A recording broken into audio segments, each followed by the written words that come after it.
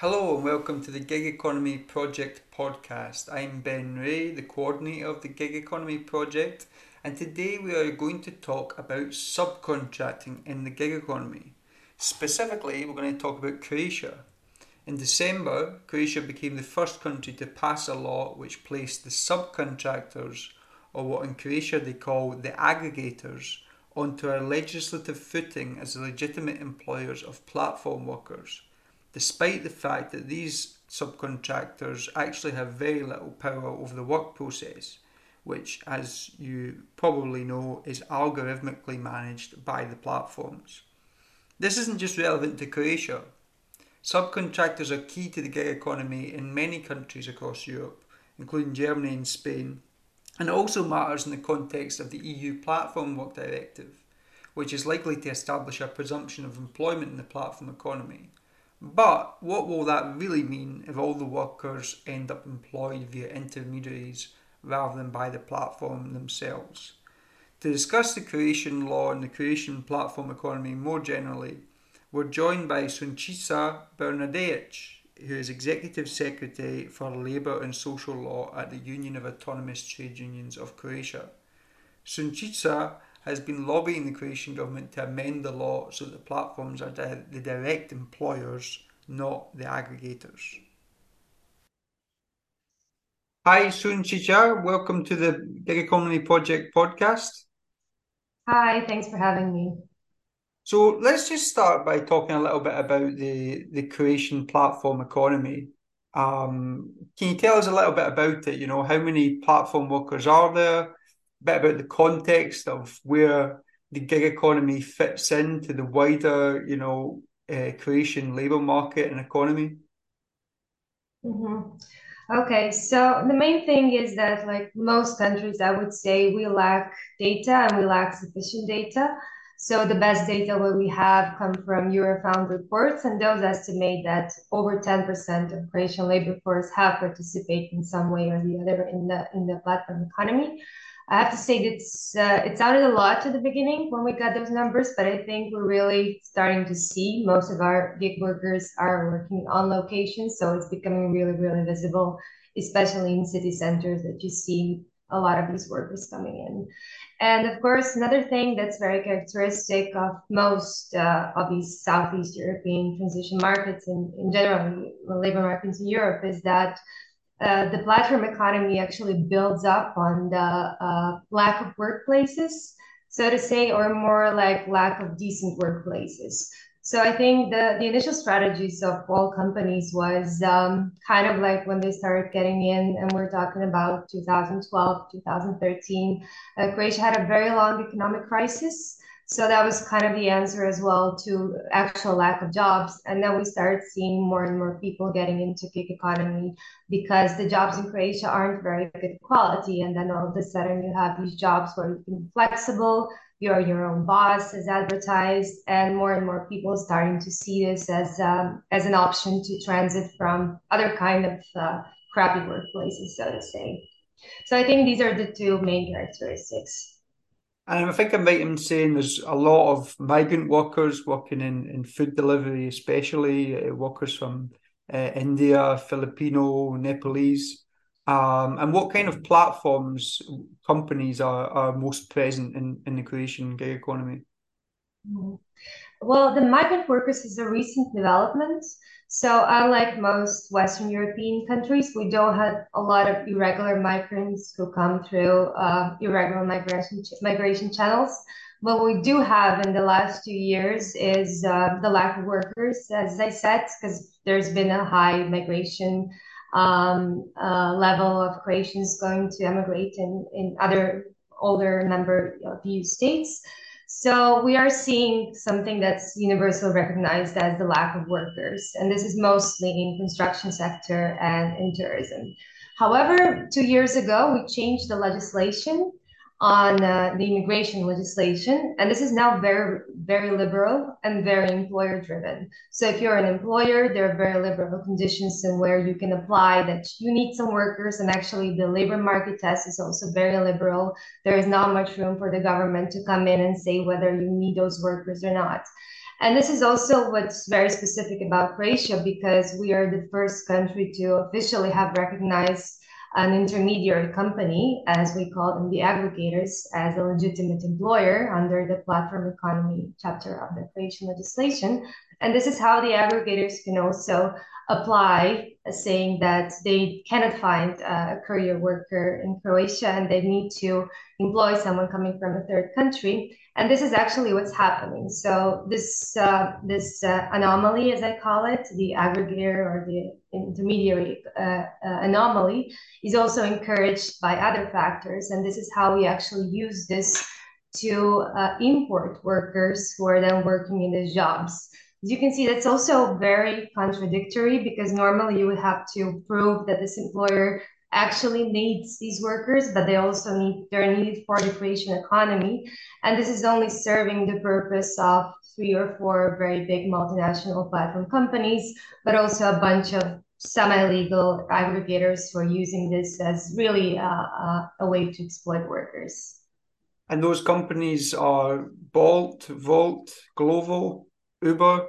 Is there any others are relevant here? No, at the moment there's 2 courier companies, food delivery companies. Those are Wolt and Glovo, and 2 drive-hailing companies, so Uber and Bolt. So the aggregator system, what is the origins of that system? And presumably its existence came before the gig economy. How did the aggregator system get started? And why has it become so prevalent in the gig economy? Why are gig workers using the aggregators and not self-employed? Well, actually, the aggregators didn't and do not exist outside of platform economy. Right. So the very term was invented with the platform economy. And I remember when I first heard about it 3 or 4 years ago, I had no idea what they are. And when we first started talking about the regulation of platform companies with the government, one of my colleagues asked, yes, these aggregators, which legislation do they operate on? Like, how do you classify them?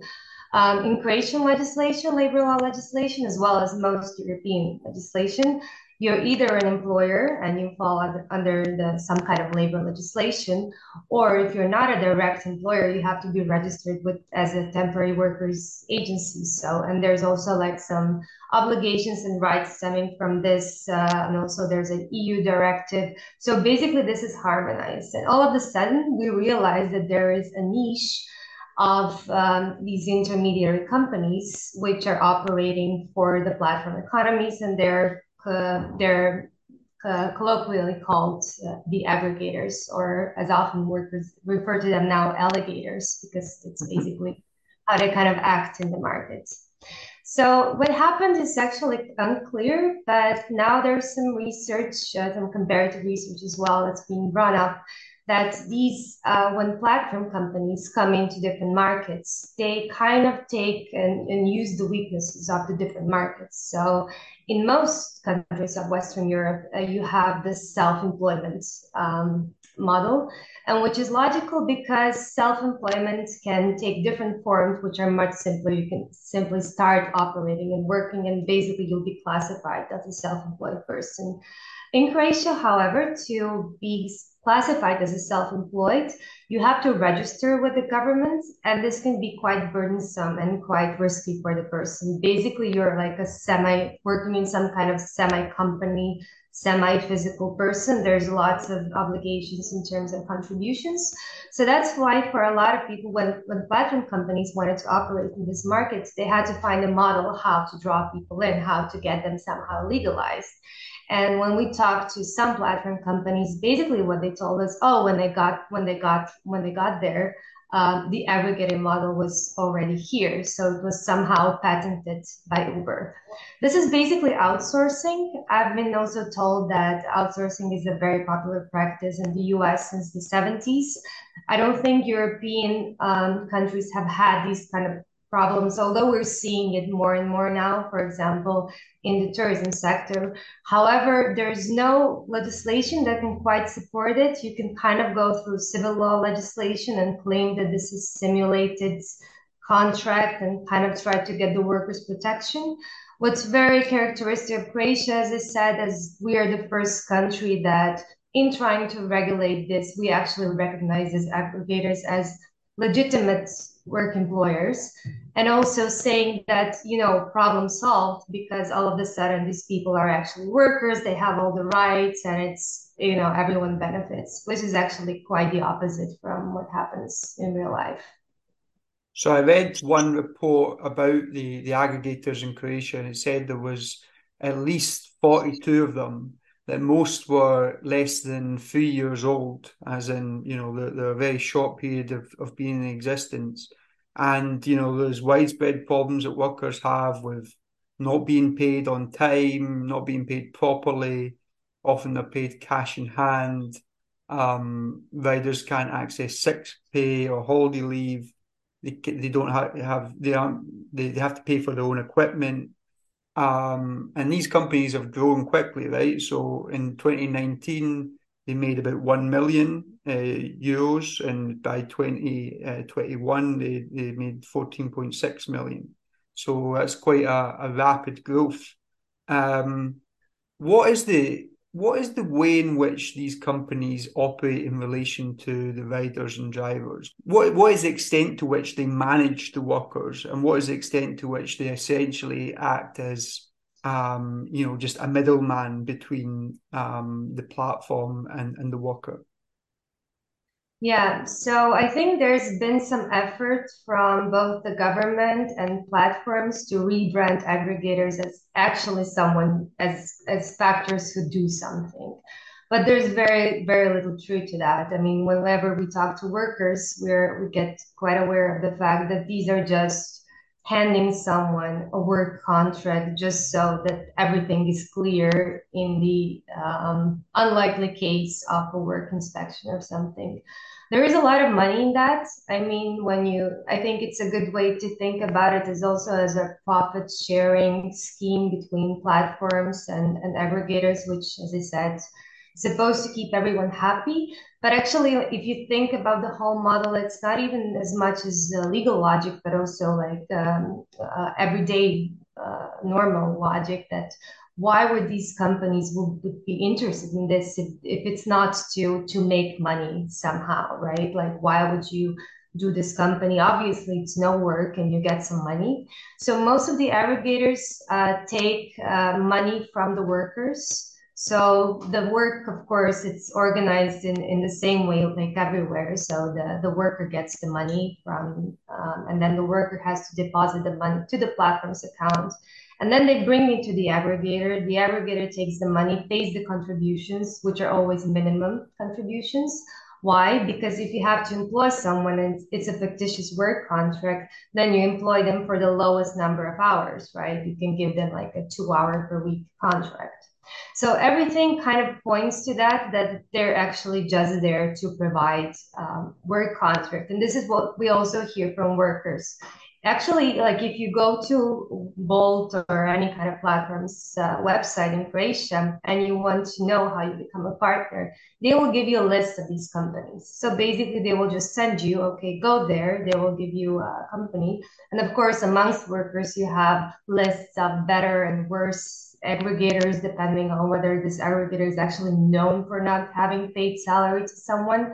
There's no way to make this a clean deal because aggregators cannot exercise any kind of control over a worker. They're not going to tell them, oh, I see that you have a notification in your app, you should take this job, which is what employers do, right? They give out tasks and they pay out money. So they have nothing to do neither with the tasks or the money.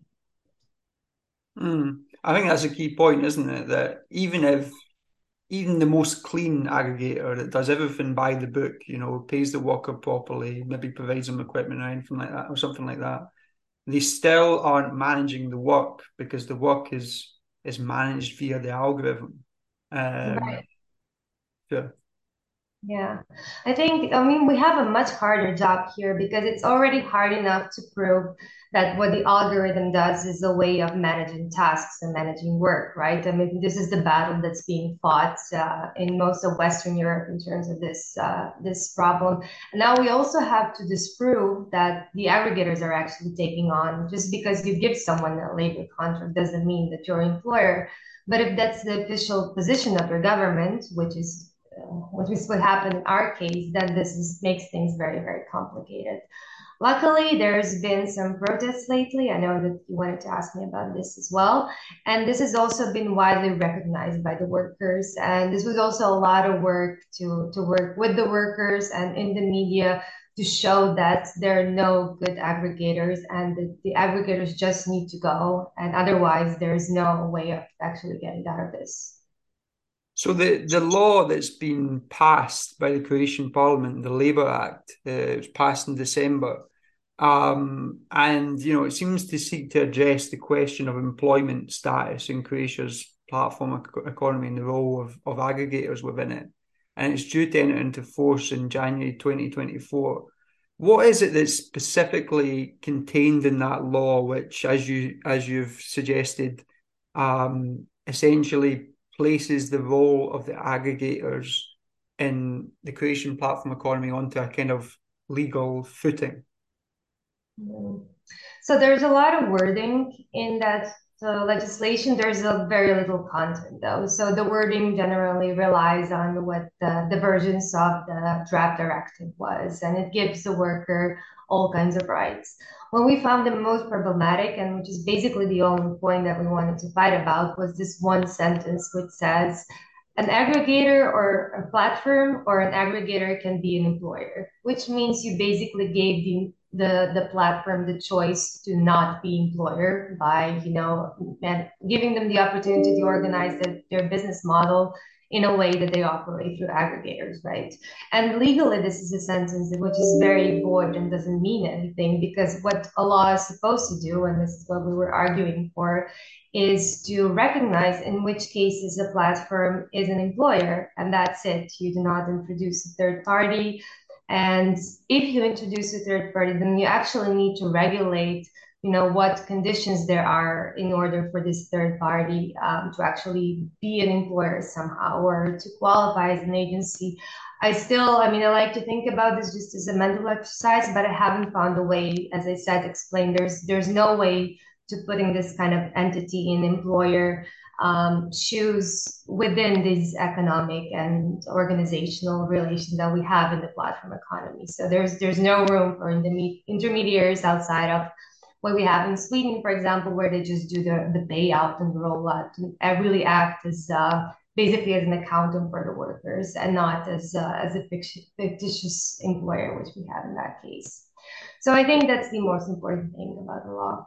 Is it possible in that case that you could challenge the law in the courts on the basis that it doesn't correspond with Croatian labor law? No, it's a good question. The most problematic thing that we found here, we really have tried to fight this, although I have to mention that we only had 2 meetings with social partners. This is a state of social dialogue regarding this issue. It took a very long time, and then we were pressured because of the funds from the Resilience Fund. So we really had to act fast, and we didn't have much choice, at least the social partners didn't. So we tried to really play out the logic behind this and saying that it is incompatible with Croatian legislation. However, if we were to challenge it in court, it would have to be incompatible with constitutional obligations, which actually it is not, because the government was very convinced in the fact that they can legislate also in accordance to what they found in the market and what the realities. I also have to be fair and say that although we really fought to get these aggregators out, it would be politically very hard to envision because it's such a widespread and accepted model. Some estimates shows that 80% of workers work through aggregators. So there would also be a lot of political and different kind of interest opposition from the aggregators. As you said, it's a big market. There's a lot of money. There's a lot of players. They come in and out. And part of it is also because even though it's so burdensome to be self-employed in Croatia, it's very easy to start a company, a limited liability company. This is the whole idea of promoting entrepreneurship. And it also means that you don't get to cover a lot of obligations to workers. But anyway, it's very hard to challenge it.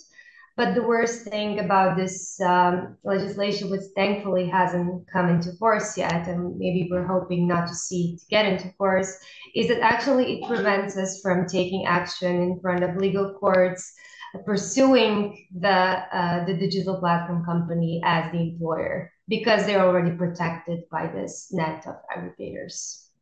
In that sense, it's a kind of a step backwards then, because if before this legislation you could challenge it in court, and now it's going to be very difficult to do that.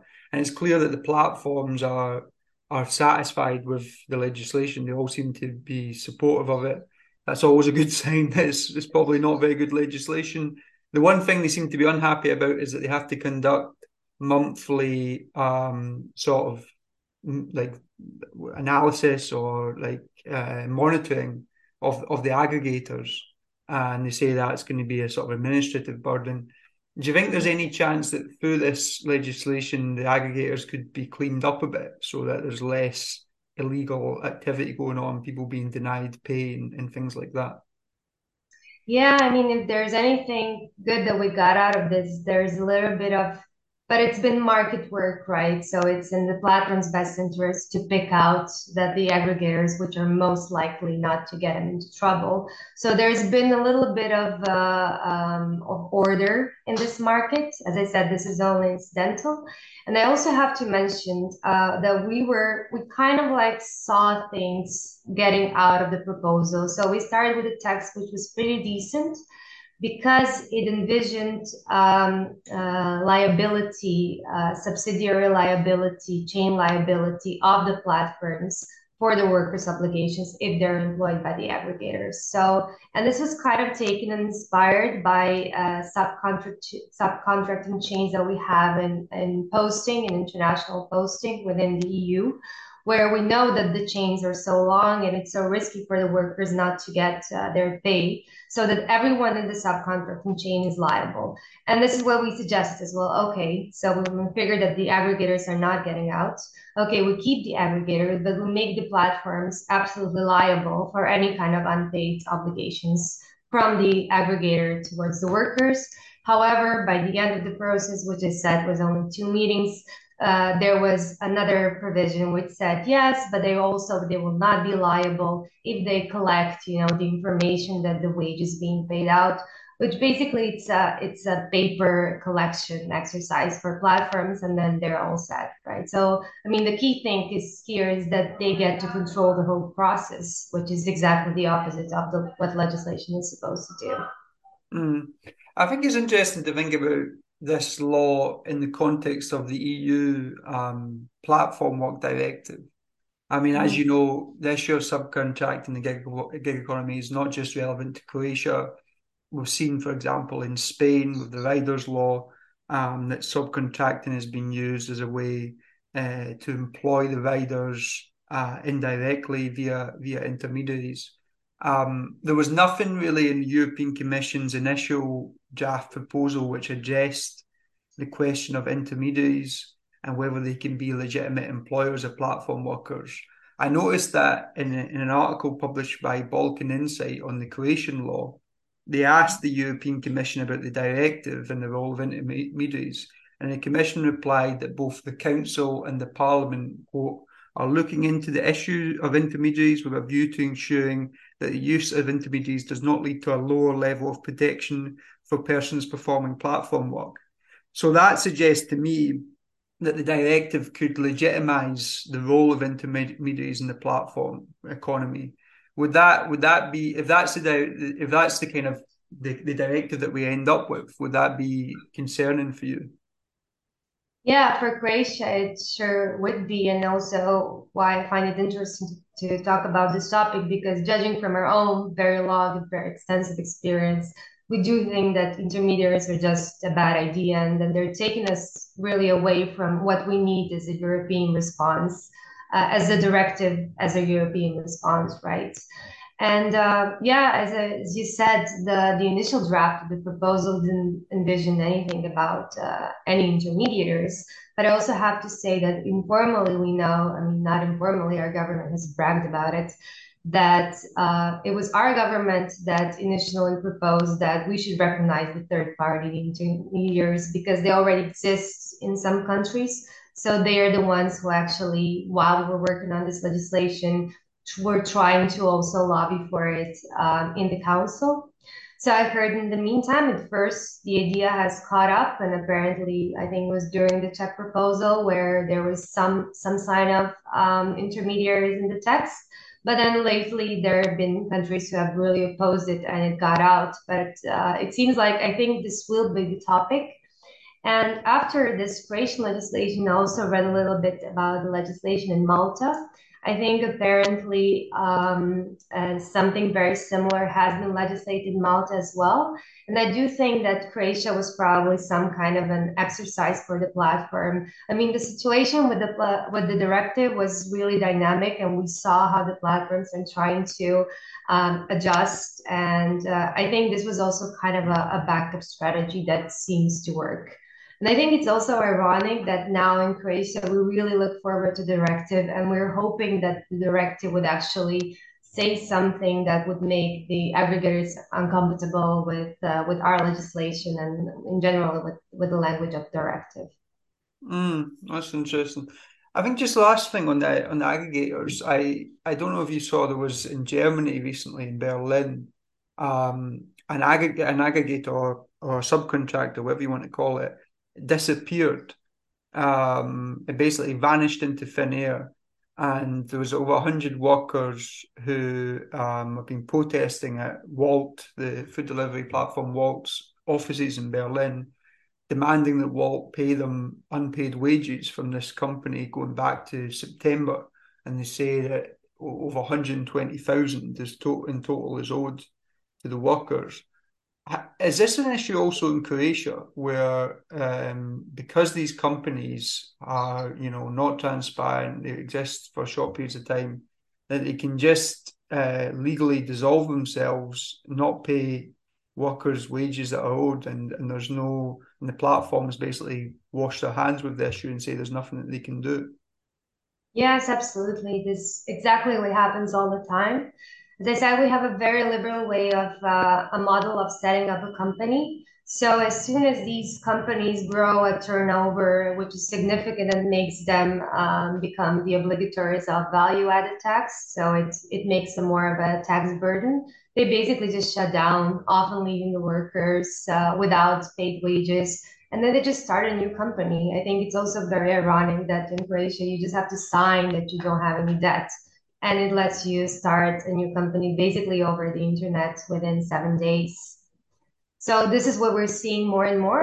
And I think our first try at organizing workers was also mostly about Uber workers who were complaining, who were working actually as self-employed, legitimate self-employed, who wanted to stay this way, and who were complaining about the competition, the unloyal competition from these companies who are just, exploiting this shell company model and then starting over, and also exploiting the other workers.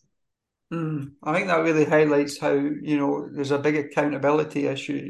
If these companies can simply disappear at, a moment's notice, how on earth is not just workers, it becomes difficult even if, regulators wanted to crack down on them, it'd be difficult to follow them. There's so many different companies.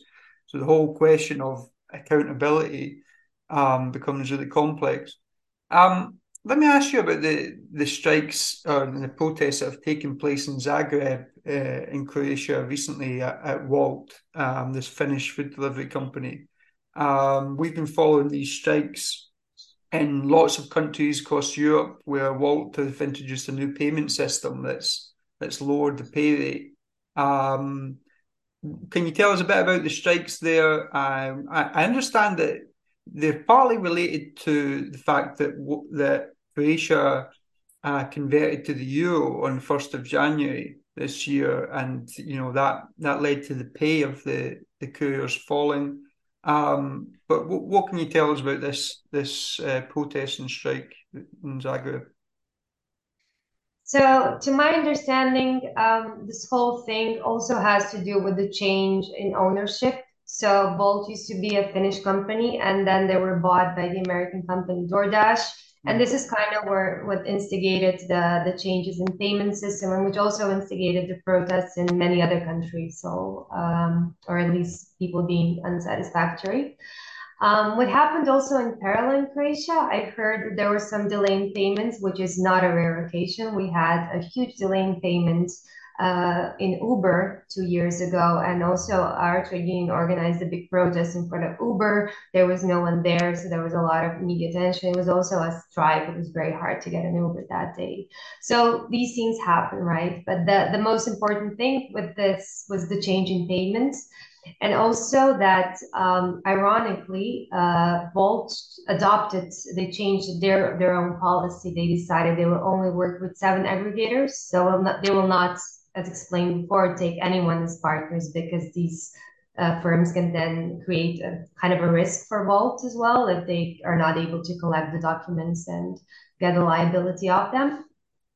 And a lot of people actually wanted to work as self-employed. They didn't want to work for an aggregator. So initially they started this as a protest of let Volt allow us to be self-employed, which is just, I think it tells you so much about how bad this aggregator system is because you don't want to work for someone whom you literally have to give 10% of what you earned just because they give you a labor contract. I don't even have to say how ridiculous this is. So yeah, the protest started like that, and I think I'm very happy with the state. Although it is kind of hard because 3 people got they got shut down from the application. So there's lots of these problems that are connecting with protesting and striking and organizing in an organization which is not your employer and you're not protected by trade union rights. But let's see how it happens. They have also articulated an anti-aggregator stance, and I think we have some time like to build up on this, to give them policy support as well, to not get this law into force and to try to get out. So I think it's a good crowd and they're doing a good job. I just hope they're able to continue because as I said, we also tried organizing mostly taxi drivers last year, and it seemed that it was without any kind of immediate effect, which we're seeing now with Wolt. It was very hard to get people on board. There was a lot of support, but very hard to get people actually to become members, to become active members, to contribute financially, to join in the actions, and that's what we're seeing across Europe as well. You mentioned the deactivations. I did read that some of the kind of leaders of the protests and strikes have been kind of fired from the app.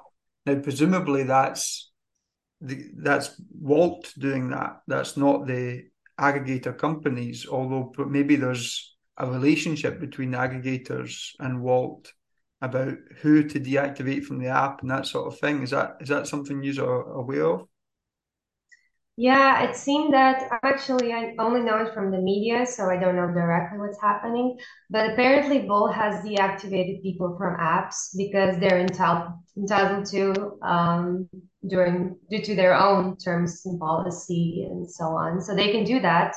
And I guess the aggregators, if you want to pursue labor rights, which is also sometimes this is a very shady area in Croatia, like yeah, the aggregator can just fire you. They can say that this is, a legitimate reason for laying you off, and it constitutes a violation of Labor Act. I mean, Volt also has some kind of explanation why they shut down someone, deactivated someone.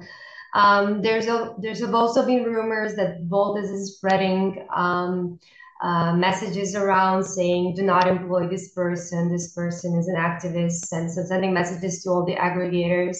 So, I mean, these kind of things can soon get very personal, right? Yeah. So just to finish up, I mean, you mentioned the difficulties in organising and workers, bring them into the union. You're part of the Union of Autonomous Trade Unions of Croatia. What do you think is the kind of key challenges for sort of worker organising in this sector? How can we build the strength of trade unions in the sector, and what role do you think legislation and politics has to play in that as well?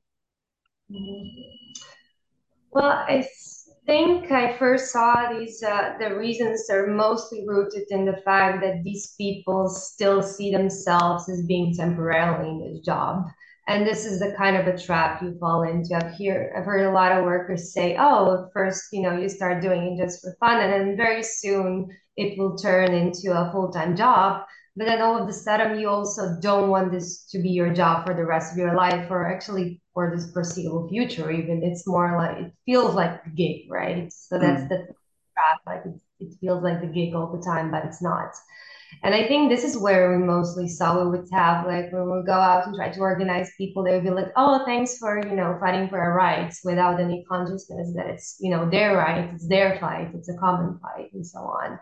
So I would say that this is mostly due to how this type of doing work is presented, and how it counts on the people being changeable, and how it also gives out the people this idea that this is all very loose and they're not economically dependent on the platform company. At one point, I saw some hope in the fact that we have really a lot of migrant workers who are coming in and working. And these are the workers who actually don't have a second choice. As I said, at the moment, Croatian labor market is quite volatile. So actually, if you don't want to work for Wolt anymore, you can find another job. It's not like it was even 2 or 3 years, which also affects how people think about themselves. Now we're also seeing a lot of fear in migrant workers, but I think there will be I think we need to wait for this moments of escalation and then also build. Sometimes it feels like it could be a failure. We start organizing and then we failed, but we're actually, I think, creating, the springboard for someone else to come in. And this is where I see eventually that this has to work out. Especially if you now with Wolt, we're seeing some transnational organizing, we're seeing same problems, and I hope, I mean, it has to work out, right? Let's hope so. Hopeful, yeah.